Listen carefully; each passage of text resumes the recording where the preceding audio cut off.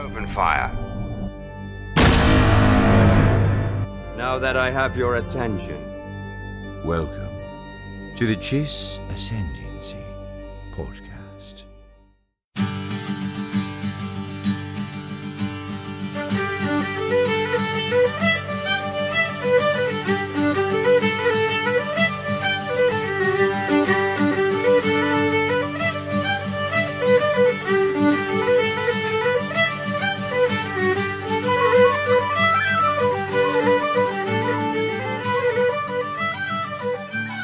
Hey, everybody. Welcome back to the Chiss Ascendancy podcast. This is Josiah, and I am joined by a very special guest. He's been on the show before for our Cobb Vanth meets Boba Fett episode.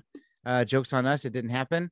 But I've got Joe here, Joseph, from Vanth's Armory on Instagram. Make sure you follow him. He's a toy photographer, a toy collector, and he does a really great job of breaking down future things he wants to see. And he'll actually do the work for Hasbro and tell them all the parts that they already have in existence that they can use to make it happen. So Hasbro, if you're looking for the European arm of your production team, he's on the line right here. But so as you guys, I've joked around this before, but I'm part Scottish, part Irish. That's why I'm so angry all the time. But being part Irish, Joe is full Irish, lives in Ireland. And so he actually stayed up with us. So in the United States, it's St. Patrick's Day today. I'm hoping to get this edited and posted before we see the next day. So I'm hoping, even though if it's late in the evening, it's going to be our St. Patrick's Day special, episode 78. And I couldn't do it without having a legitimate Irishman on for St. Patrick's Day. So Joe, thanks for jumping on the show with us today, dude. You're most welcome. So we're gonna you actually had a really great idea. So would you jump in and kind of tell us what your idea was for today's episode before we start over?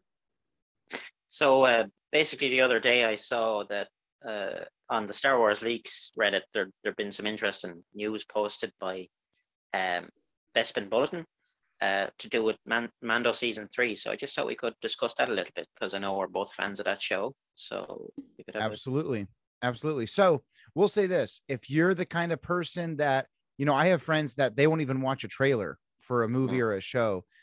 So if that's you, if you're a purist and you're like, I don't want to see anything, know anything until I sit down, you know, in front of Disney Plus, this episode's not for you. So come back in a few months after The Mandalorian has started airing and let us know if we hit the nail on the head or if we're way off.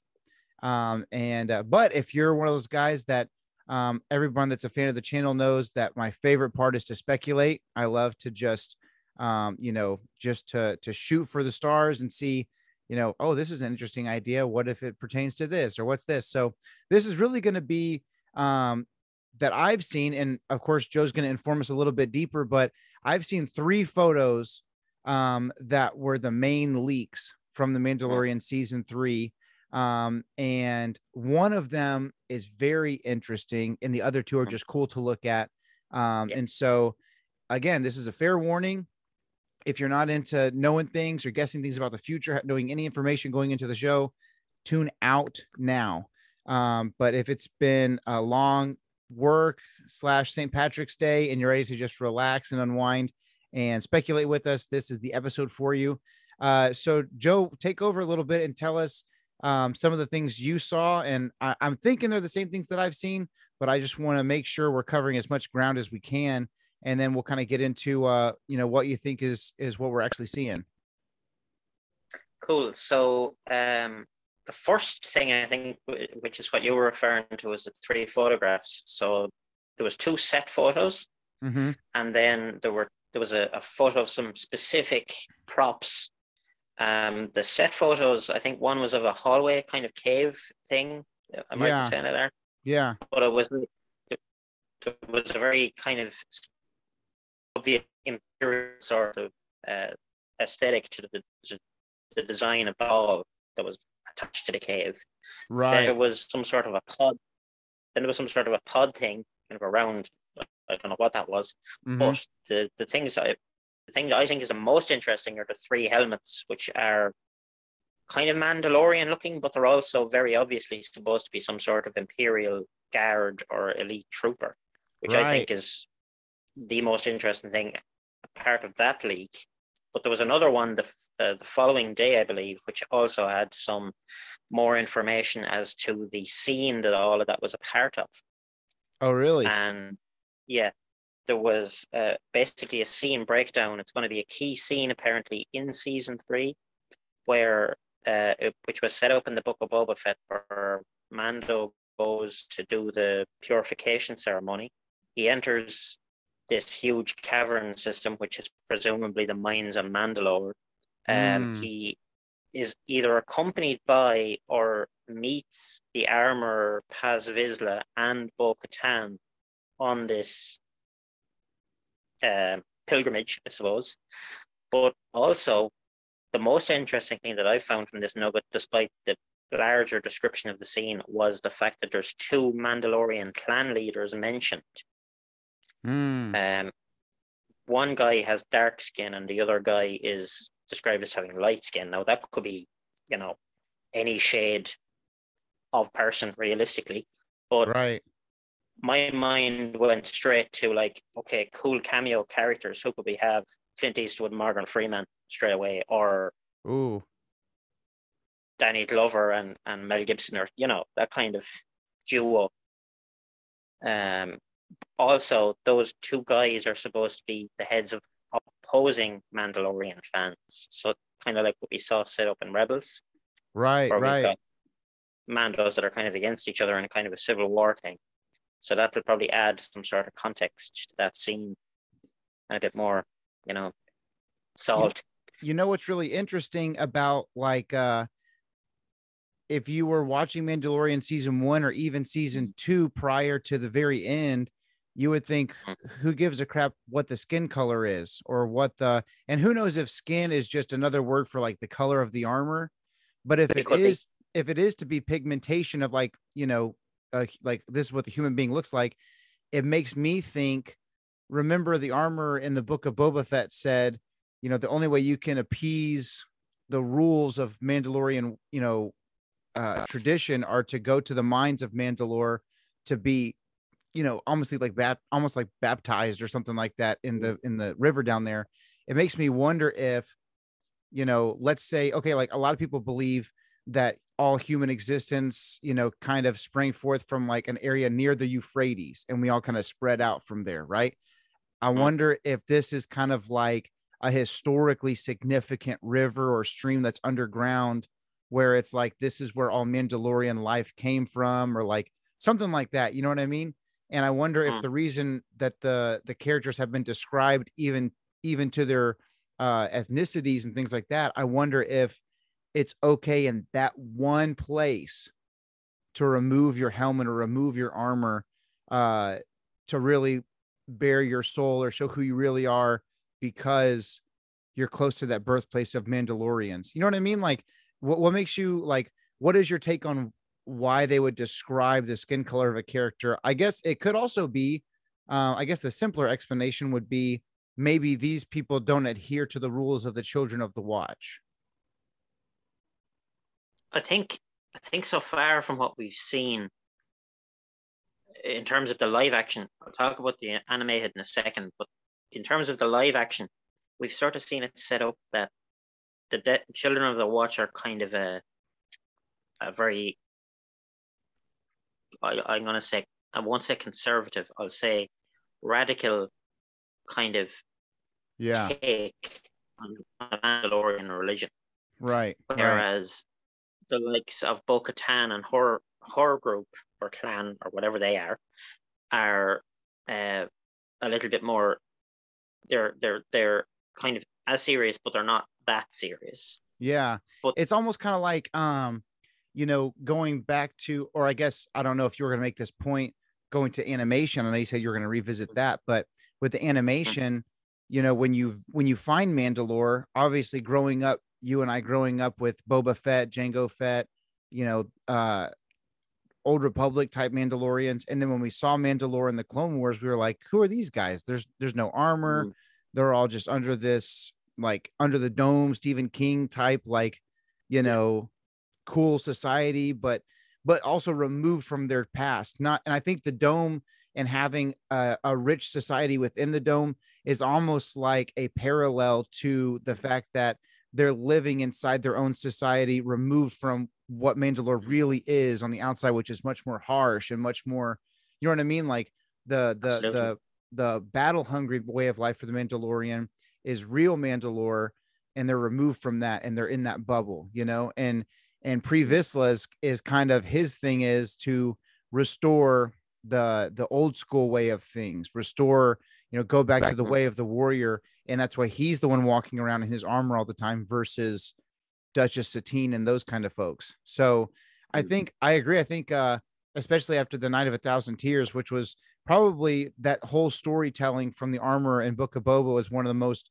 rich moments of Mandalorian lore we've ever gotten.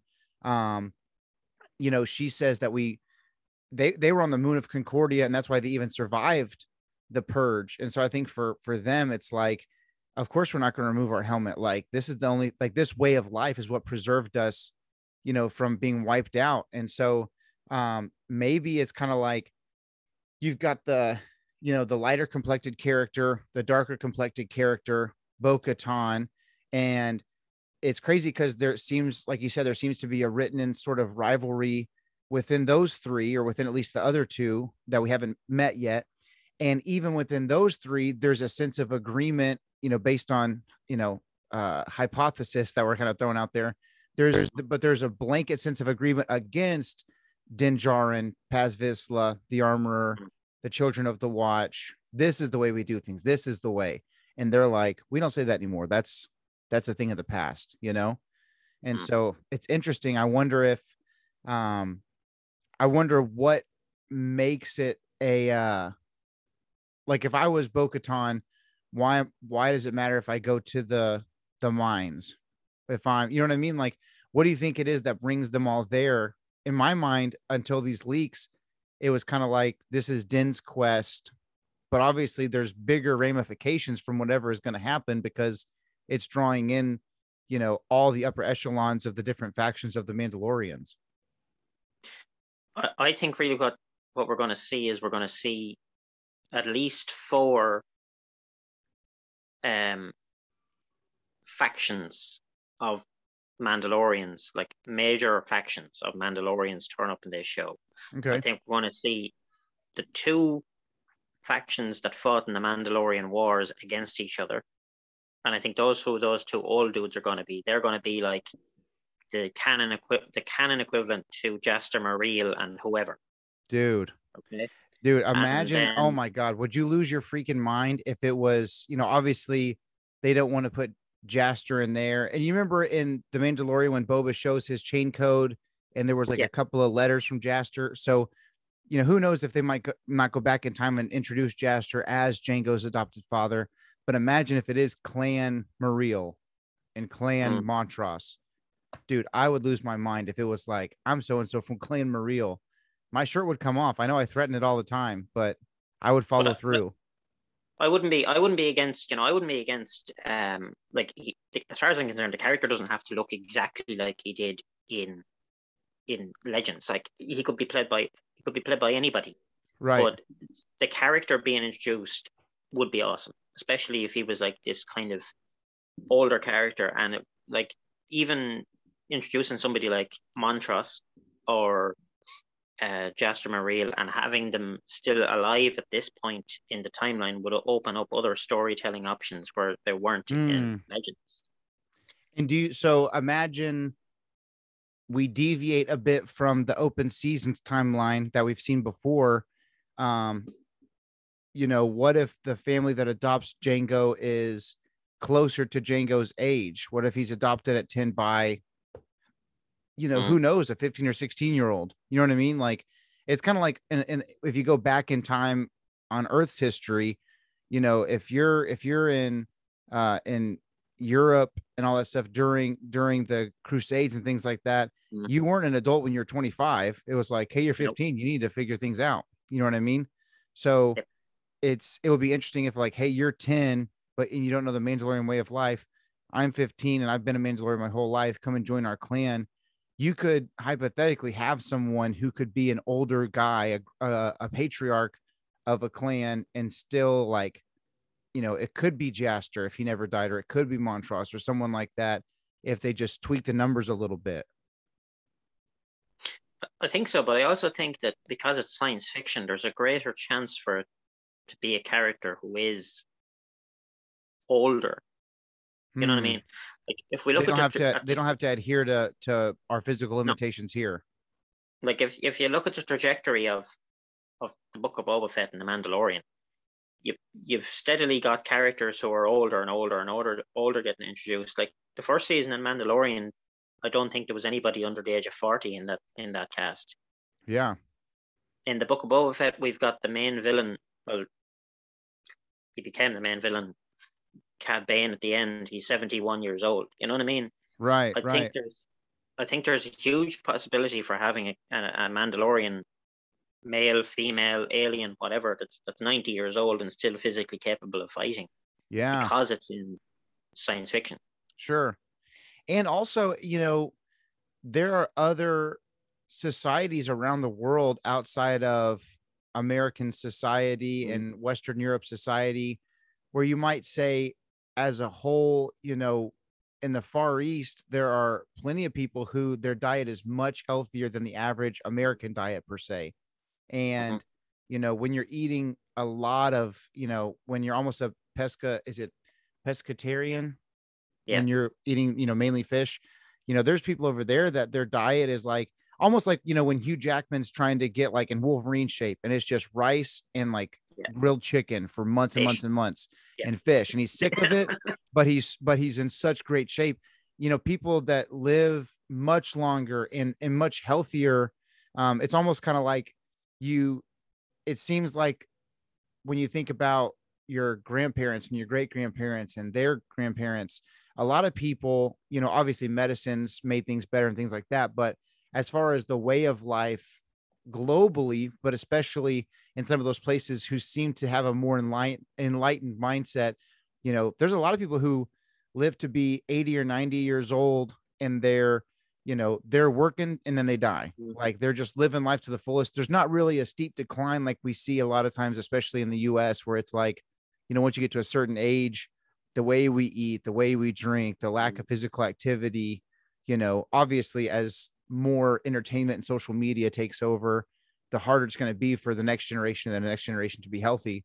But if you look at someone, I'm saying all that to say, you look at the Mandalorian way of life and man, what if you're constantly on the farm and working and physically grinding life out and your mindset is much more, in the Karen Travis Republic Commando novels and things like that, the way of life is it's simpler, but it's simpler on purpose. We have like 2 or 3 things that we care about in life, family, preserving the Mandalorian way of life, protecting and extending the bloodline of your clan's names. Like all of those things are things that are important and they're severely protected and it's on purpose. Like we don't want too much technology here because it's going to infringe on the Mandalorian way of life.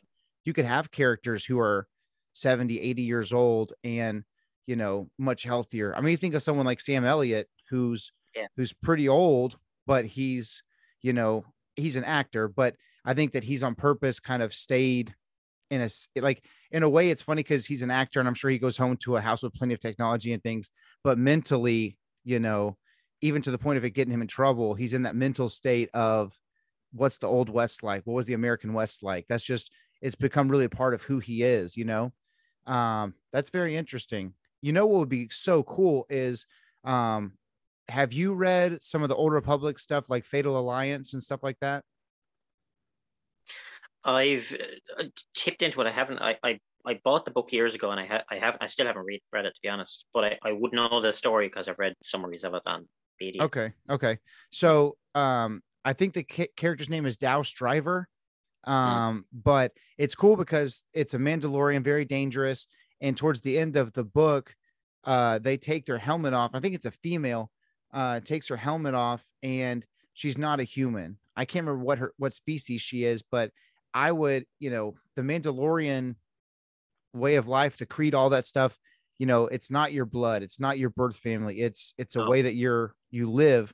Man, it would be so cool. I would be so stoked to see, you know, kind of like with Grogu, like he's not a human being, but obviously based on what we see in the Book of Boba, he's taking, you know, he's decided to take up life with Din Djarin and the Mandalorian way of life. I would love to see some adult, like lifelong Mandalorians who are of different species. I mean, imagine seeing a Wookiee Trandoshan or an Ithorian or a Wookiee Trandoshan.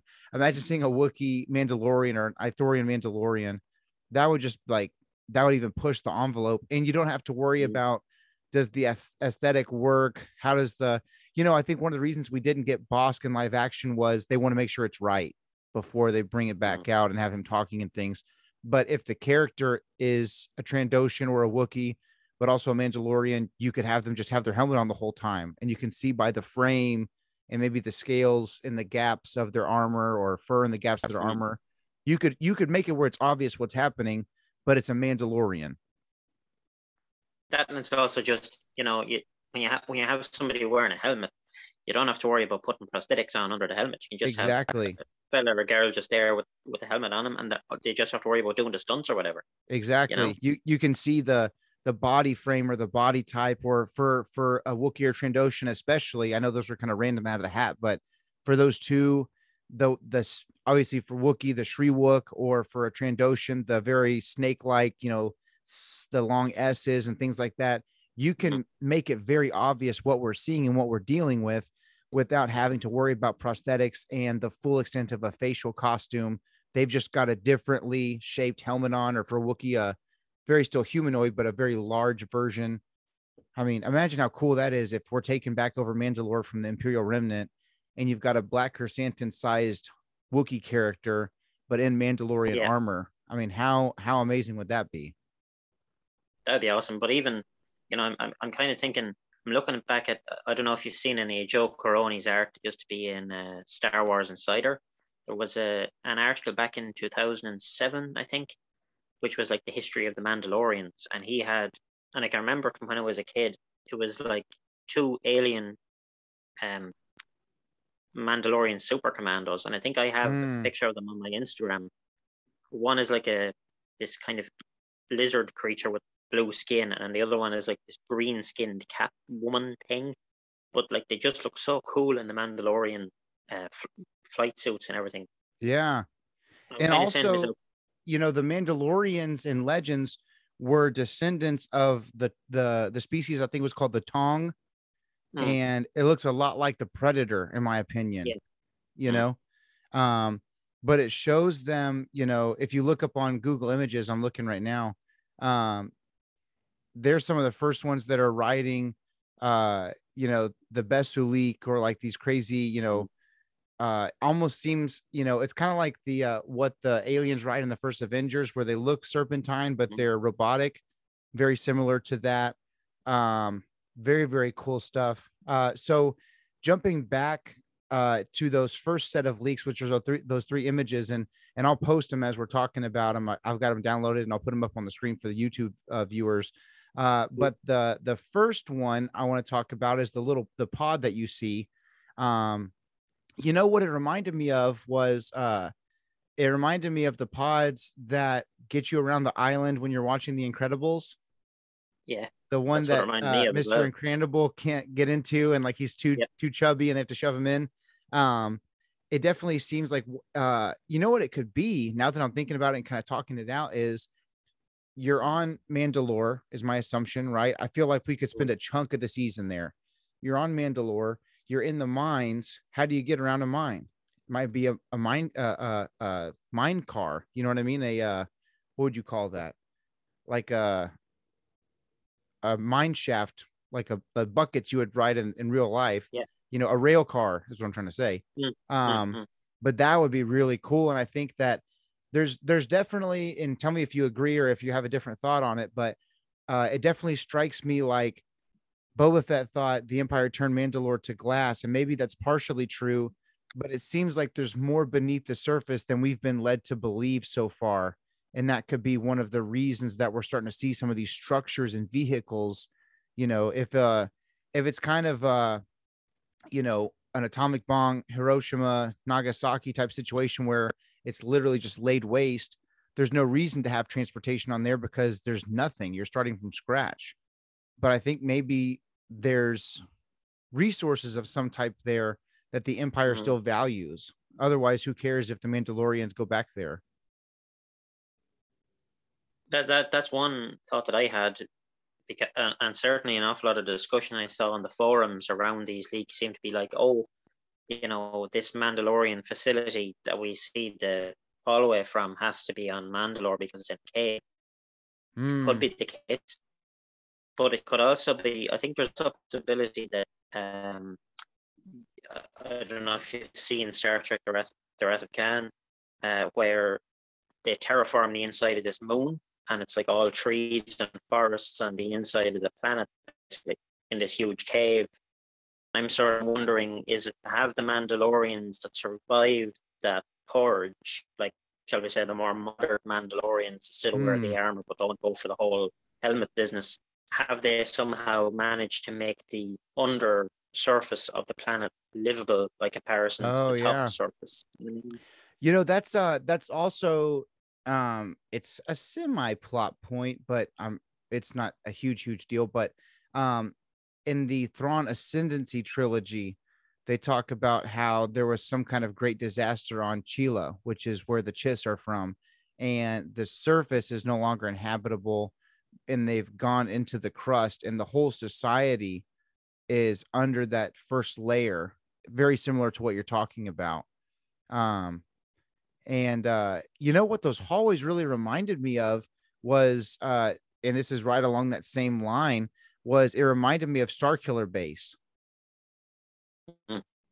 where there's a whole you kind of have to base built in there. You do. I am kind of wondering, that there's an awful lot of, I suppose, thrust behind the idea of Thrawn coming up as the main villain, and because that's what he's being set up as, right? And kind of bringing back the Empire. But the more I think about it, the more I kind of wonder: is he, instead of bringing the Empire, is his long-term plan to somehow orchestrate a sort of a Chiss takeover? He's definitely faction. Yeah, I agree. Maybe his, in Legends continuity, the idea was bring back the glory of the Empire. In all the Heir to the Empire trilogy, he still calls the New Republic the Rebellion. Like, he's just never, it's kind of like calling somebody by the wrong name on purpose. It's like that's what he's been doing. But in the new canon stuff, he definitely seems, the Empire is a part of his life because in long terms, he hopes it benefits the Chiss ascendancy. And so I wonder if the if he is in command of the Imperial Remnant, let's say, if that's the case, it's not because he wants to bring the Imperial Remnant back, but it's because he wants to finish what he started, in a sense of trying to make sure that they're still valuable to the Chiss ascendancy. And maybe that's what we're fighting against is his, like you said, his, I guess, resurgence of the Chiss as a dominant force in the galaxy.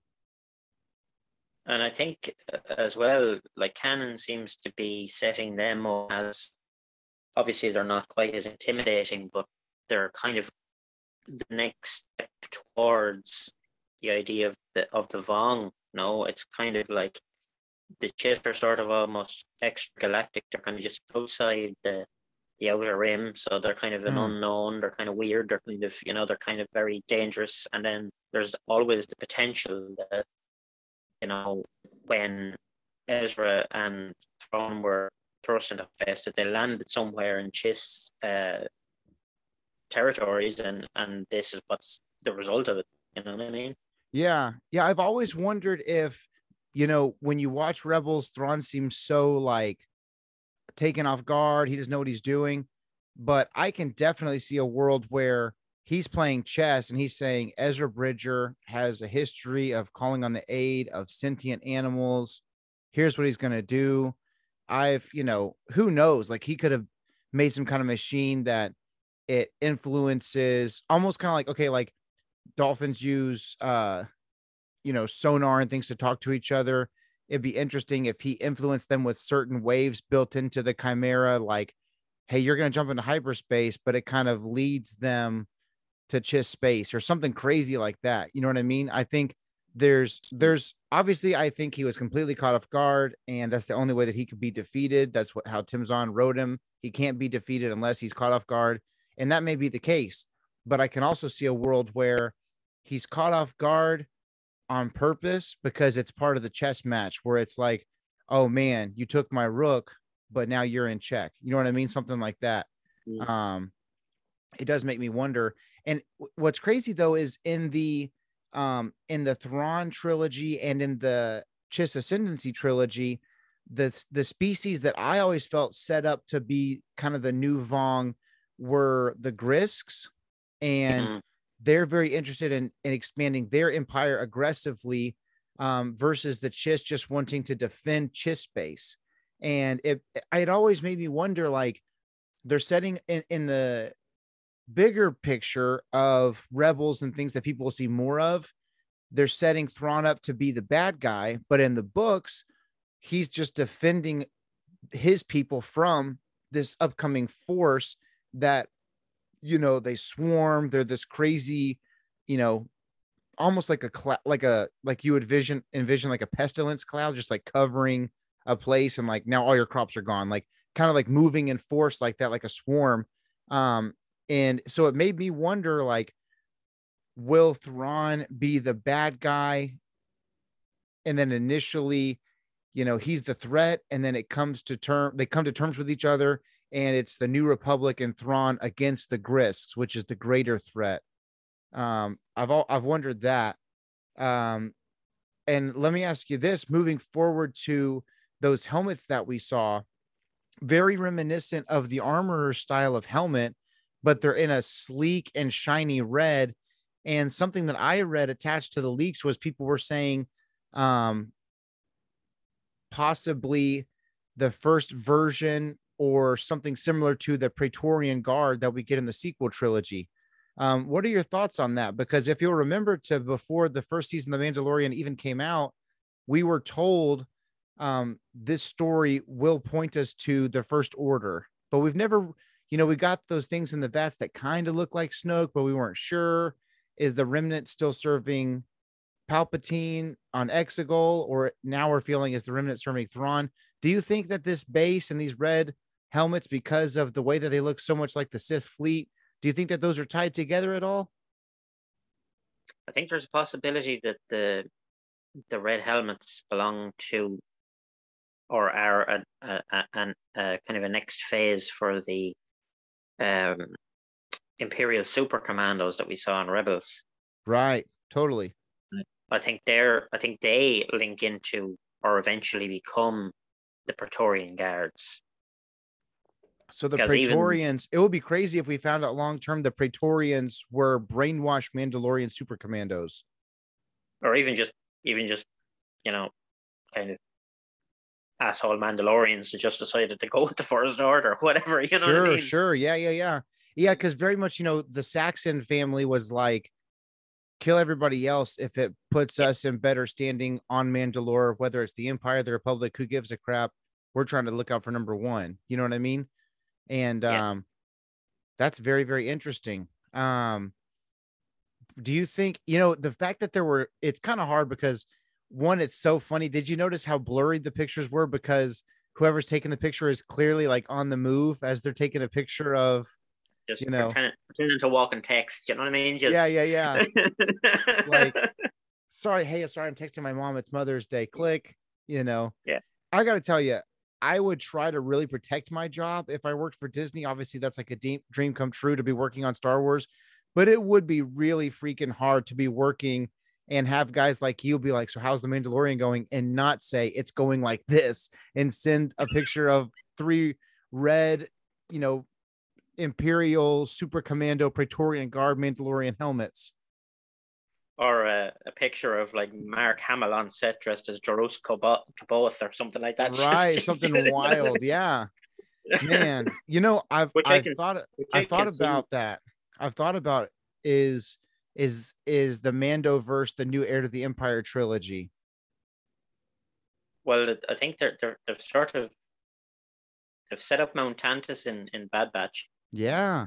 and I think there's a possibility that people are even thinking. I don't know how accurate this is, but people are even.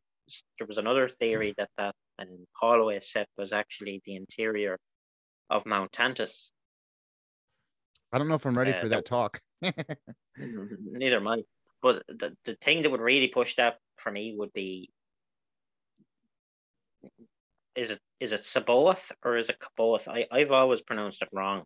So But the way I pronounce names are, I'm a huge fan of audiobooks. So however I hear it in the audiobook, but here's the crazy thing. So the 20th anniversary version of Heir to the Empire, they say Sabaoth, but in the Outbound Flight audiobook, it's Sabaoth.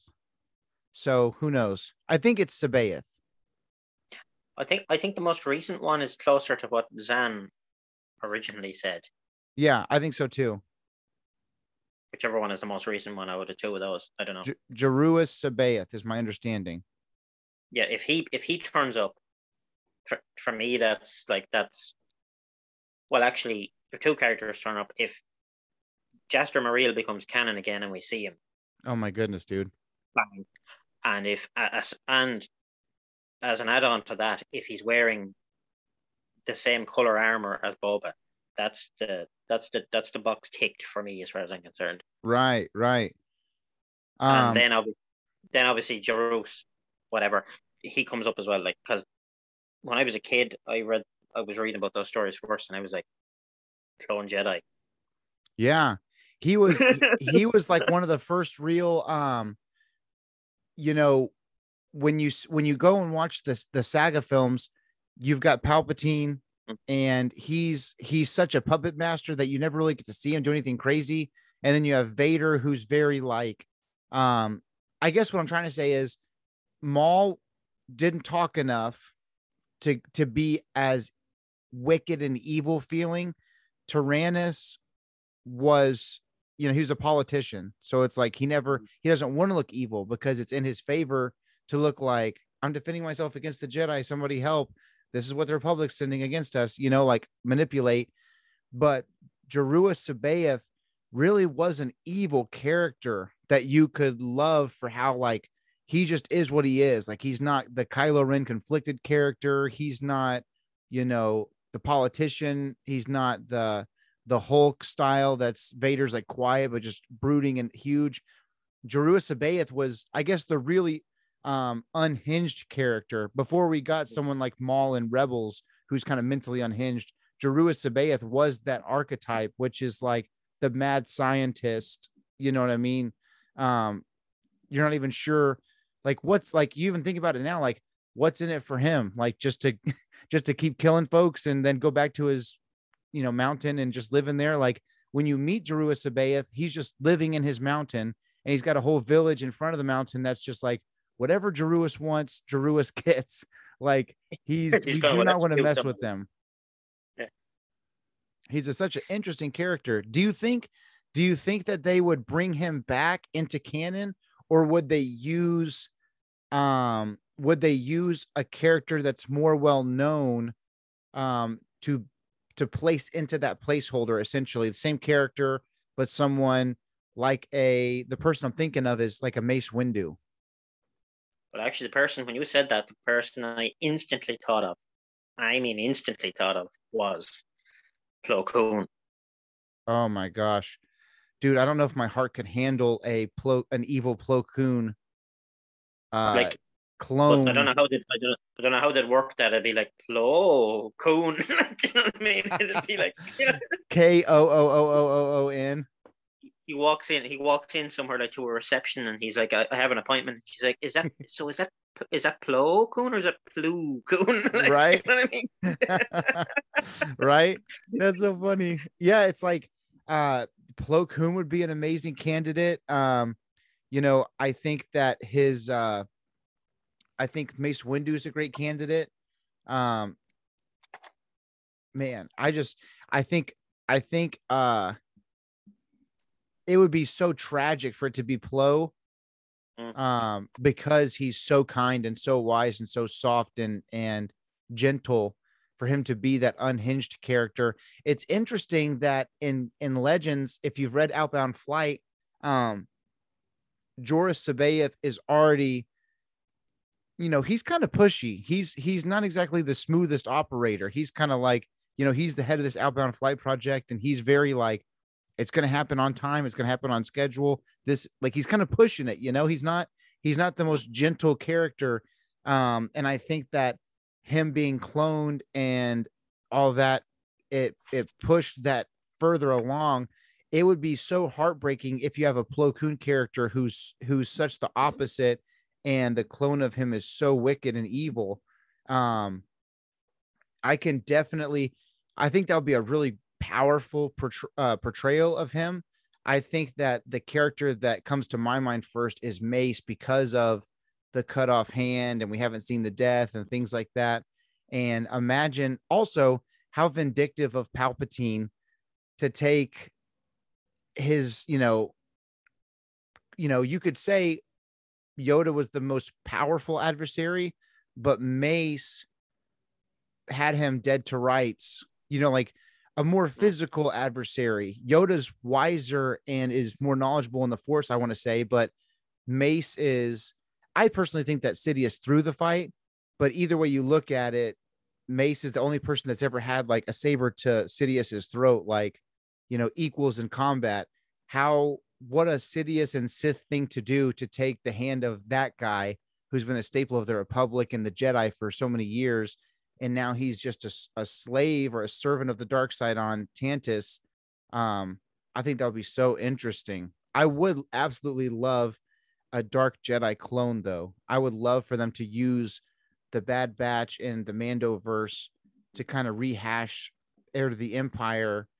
That was a lot of the beef with the sequel trilogy, was we have such a great story in Heir to the Empire. Why do something else?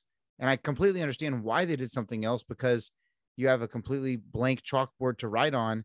But I think it would be really cool to do a rehash and a twist on the story of Heir to the Empire. With the books and things being the way they are, do you find it difficult to see Thrawn as the ultimate villain, or how do you think they're going to write that? I think it's hard to imagine he's going to be the ultimate villain when we've already seen the sequel trilogy. Right. Right. Especially if he's still kind of erring on the side of being an Imperial officer. It's kind of like, oh, well, he can't really be anything but like a prequel to Palpatine. So what's the point here? You know what I mean? Yeah, maybe. Yeah. It's, I think when you read Heir to the Empire, you're going into it thinking there is no sequel trilogy in this timeline. He's the worst thing that we've got in front of us.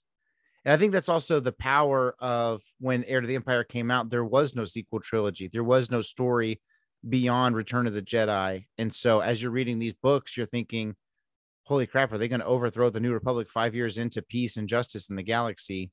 I don't see a world where these guys can outwit the Grand Admiral.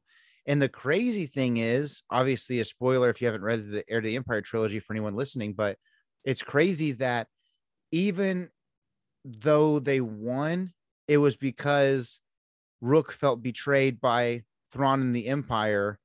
Like, there was still not a point where anybody outwitted Thrawn. It was a complete stab in the back from his bodyguard, Literally. I think it's hard to tell. I think it really is hard to tell the trajectory that they're going to take it. Yeah. Like, even I feel like if Morgan Elsbeth in The Mandalorian was going to be tied in directly to Thrawn's forces, which he is supposed to be, why is it that none of the droids are distinctively Imperial looking? Or why is it that none of Lang's troops are distinctively Imperial looking? Why, like, they have the 7th Fleet logo on some of their armor plating, but it's not Imperial looking.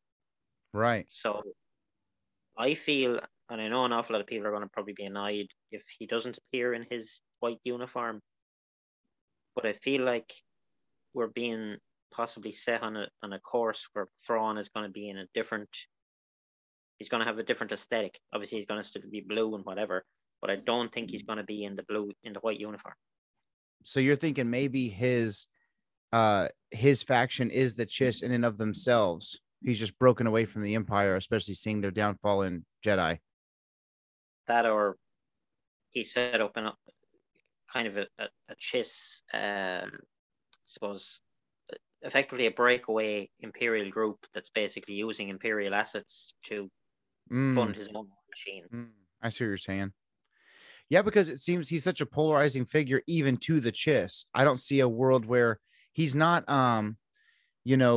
he's not the Arnold Schwarzenegger, where it's like, okay, he's going to go back to Austria and everybody loves him in Austria. He's not that character. You know what I mean? He's polarizing to his people. And that's one of the reasons that he ends up with the Empire. So I agree. Maybe he has a splinter group, because there are definitely people within the Ascendancy who see the way he sees things as the best route for the Ascendancy to continue to thrive. So basically, Thrawn is the Chiss version of Bono. I guess so. That's amazing. When he leaves, it's cool. Right. But when he comes back, it's like imagine you update your iPhone and there's a CD on there you didn't order from Thrawn, and they've just uploaded Thrawn's CD to your iPhone. Do you remember that? Yeah. I remember updating my iPhone. This is probably 10 or 15 years ago now, but I remember being like, when the frick did I buy U2? Why is there U2 on my iPod right now? And I just remember, like, I don't like this album cover. It feels real gross. It's like a guy hugging the belly of another guy, and I can't tell what's going on here. Like, I was like, what is happening? And what was so funny was I didn't notice it was on there, and I was taking a shower or something, and I just hit shuffle on my iPad, and I'm listening, and I'm like, what the heck is this? I thought my brother had broken into my room and pranked me by putting U2 on while I was in the shower. And I was like, oh, this is real funny. I'm stuck in the shower listening to U2. And I get out of the shower and it's my phone. And I'm like, what the heck is going on? I remember that was the first time I realized that we have no real control over our life. If they're just putting U2 on your iPhone, you have no control over life. You will like U2 whether you like it or not. That's so funny. So let me ask you this. Do you think that because those 3 photos that leaked all seem to leak from one source, one day on the job kind of thing, do you think that the helmets, the doorway, the rail car, what we're calling a rail car, do you think they're all part of the same sequence? It's hard to know if they're part of the same sequence or if there are elements. This is going to sound really stupid. It's hard to know if they just happen to be separate scenes that link up together. Mm-hmm. As in, we've got an element of the cave scene, we've got an element of a rail car, and then we've got these. I see what you're saying. Not necessarily the same scene, but sequential scenes. Yeah. Or whether that's just like that could easily be a behind the scenes storehouse. Yeah, that's true. Like, you could be filming, when they talked about filming the Luke Skywalker scene in season 2, there was the crew that was filming Luke's scene, and they talked about other crew, like anyone who was not specifically working on that scene not being allowed on that wing of the set that day. Like, they made it sound like there were multiple scenes being worked on the same time, which in my limited, I don't know how to direct or act or anything like that. So in my mind, I'm like, okay, today we're working on this scene, everybody.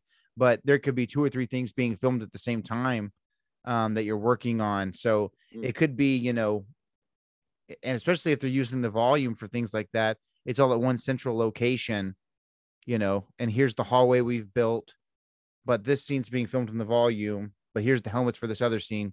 It could just be, like you said, the back of a big, huge prop area, because I think because the story is getting bigger than the volume, they're starting to build sets and things like that. I think the volume, like as part of that cave sequence as well, I read that there was a sizable blue screen built.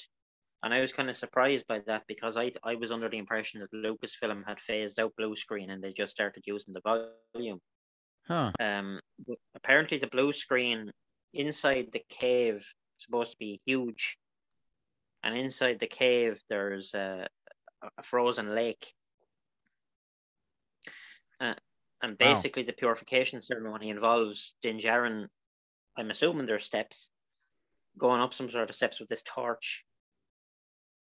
And one thing leads to another. I think the Mandalorians, being Mandalorians, start beating each other or something because they don't agree with each other. Right. But then the weird part of the thing was he lights the torch or something, and then the lake breaks and a mythosaur rises up and attacks the Mandalorians. What? I don't know. I think that'd be a little bit. I was literally about to ask, do you think the mythosaur is involved? I'm a little bit skeptical of that because it seems a little bit too much on the nose. You know what I mean? Yeah.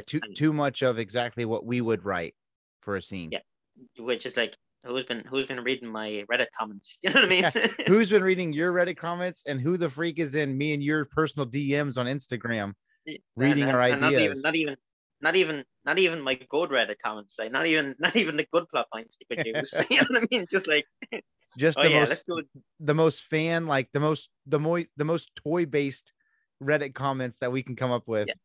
Yeah. These fans just want this giant dinosaur. Yeah, let's throw them in for one scene. Yeah. But, I thought about this, and I don't remember if I mentioned this to you. It may have been you. I said I can see this going just like the Fellowship of the Ring, where, well, we've just got to go through the mines of Moria. It's not going to be pretty, but let's just get it done. And at the most crucial part of whether it's two groups of Mandalorians or Mandalorians and Imperials and other Mandalorians or whatever, similar to all of the Fellowship of the Ring trying to get through the mines, and you've got the orcs and you've got the goblins and all this other stuff. And the last thing we need is the freaking, what do you call it? The Balrog rising up. You know what I mean?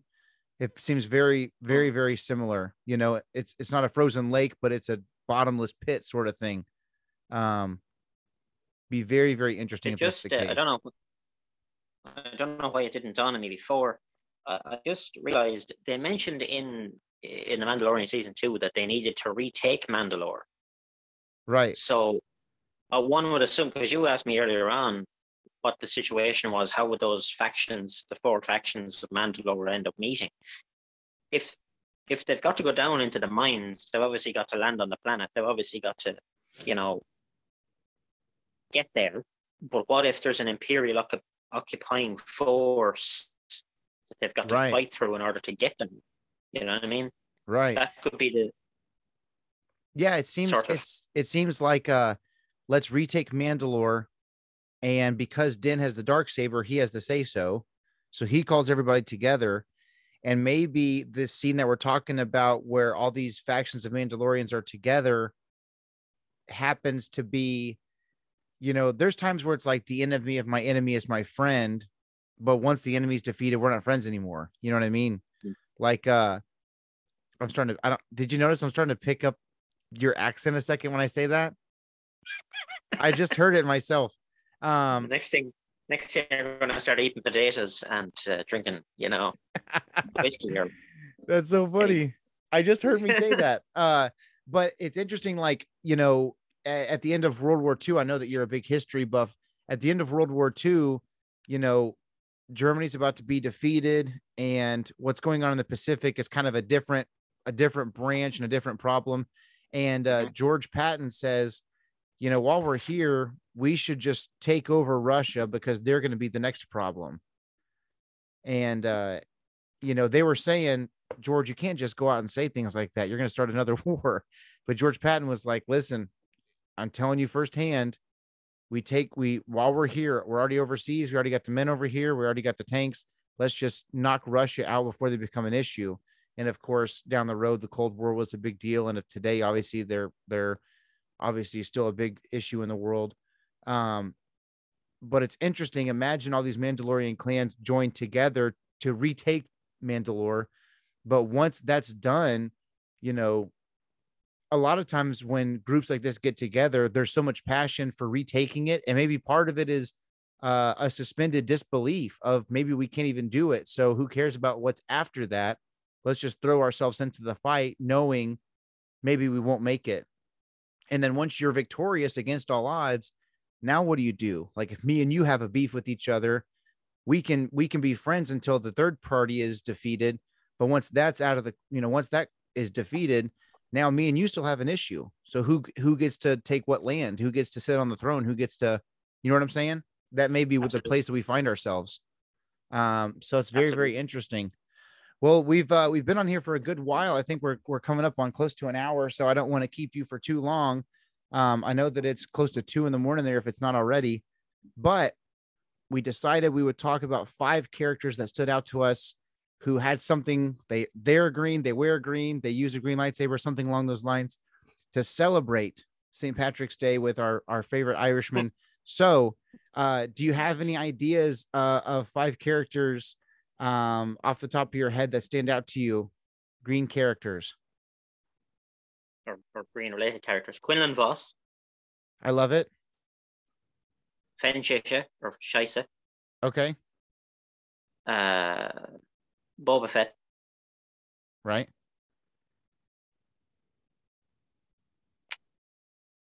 Cobb Vanth. Yes. How many is that? That's 4. Yeah. So you're trying not to state the obvious one.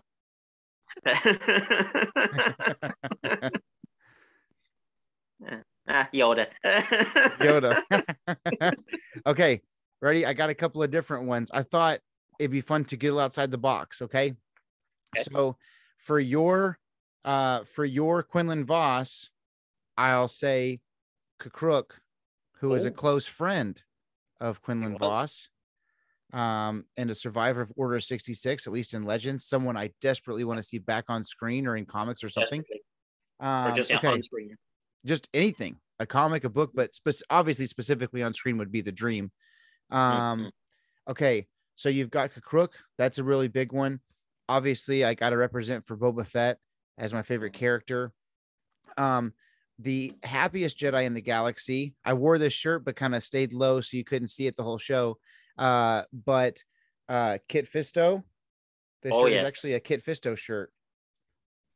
Well, I've got the animated Boba Fett going on. Yeah, I noticed that. Okay, so I've got K'Kruk, Boba Fett, Kit Fisto. Okay, let me think. I know my 5th, and I want it to be a big reveal, so I got to think of a 4th character. For the 4th one, a character that was not significant but became significant during the Book of Boba Fett. I'm going to say the Gamorrean Guard is one of my favorite green characters. And here's my 5th. Ready? Someone who was from some of the foundational earliest days in Star Wars literature, who just recently found his way back into canon from a certain point of view of The Empire Strikes Back, and has also been made into a Black Series figure. Yes. Everyone's most annoying but favorite Leppy, Jackson. Yes. Brilliant. Would you love, can we please get a Jackson Leppy Mandalorian character?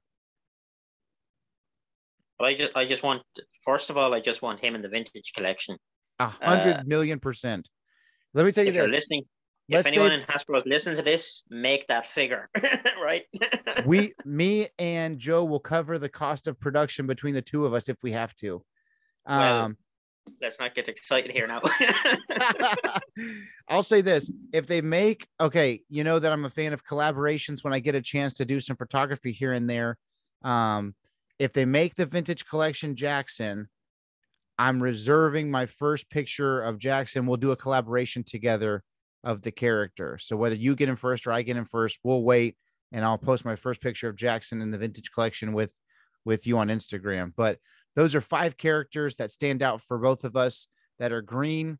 So we'll get out of here. So, you know, Joseph stayed up late. For those of you who don't know, he literally is in Ireland, and it's 2:20 right there. And so we want for him to be able to get to sleep and get some shut eye. So, Joe, thank you so much. Any parting words of wisdom from an Irishman on St. Patrick's Day before we let you go? No parting words of wisdom, but I'll just leave with this thought that if The Mandalorian season 3 does one thing, the one thing I want to do is when Din Djarin calls the Mandalorians together, I want a montage of Mandalorians across the galaxy putting on armor for the first time in years. Oh, and I want wow. I want like an old man Mandalorian, whether it's Jester Mareel, whether it's some random guy played by Clint Eastwood or Sam Elliott or somebody like that, coming back off the farm, putting on the armor and just getting back in there. That's what I want. You know, I want something like you know, in Logan, where it's like, I'm beaten and I'm old and I'm tired, but I'm gonna take it up one more time. You know what I mean? Yeah. That kind of somebody. Okay. This is a crazy callback, and this is something that Samuel would totally get if he was on with us. But there's a series of American cartoons called The American Tail. It's about mouse. I watched it. Okay.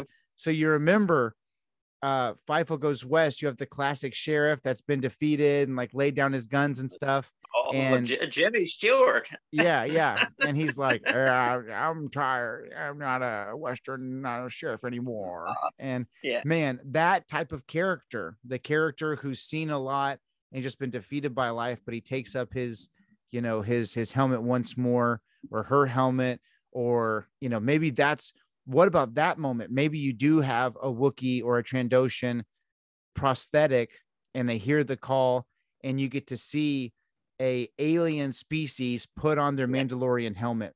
So maybe you don't have to have the prosthetic where it's working, you know, sound, mouth technology. Maybe it's just a still Trandoshan snout. I don't think it would be a Trandoshan because we got so much of that in the Book of Boba, but something different and crazy.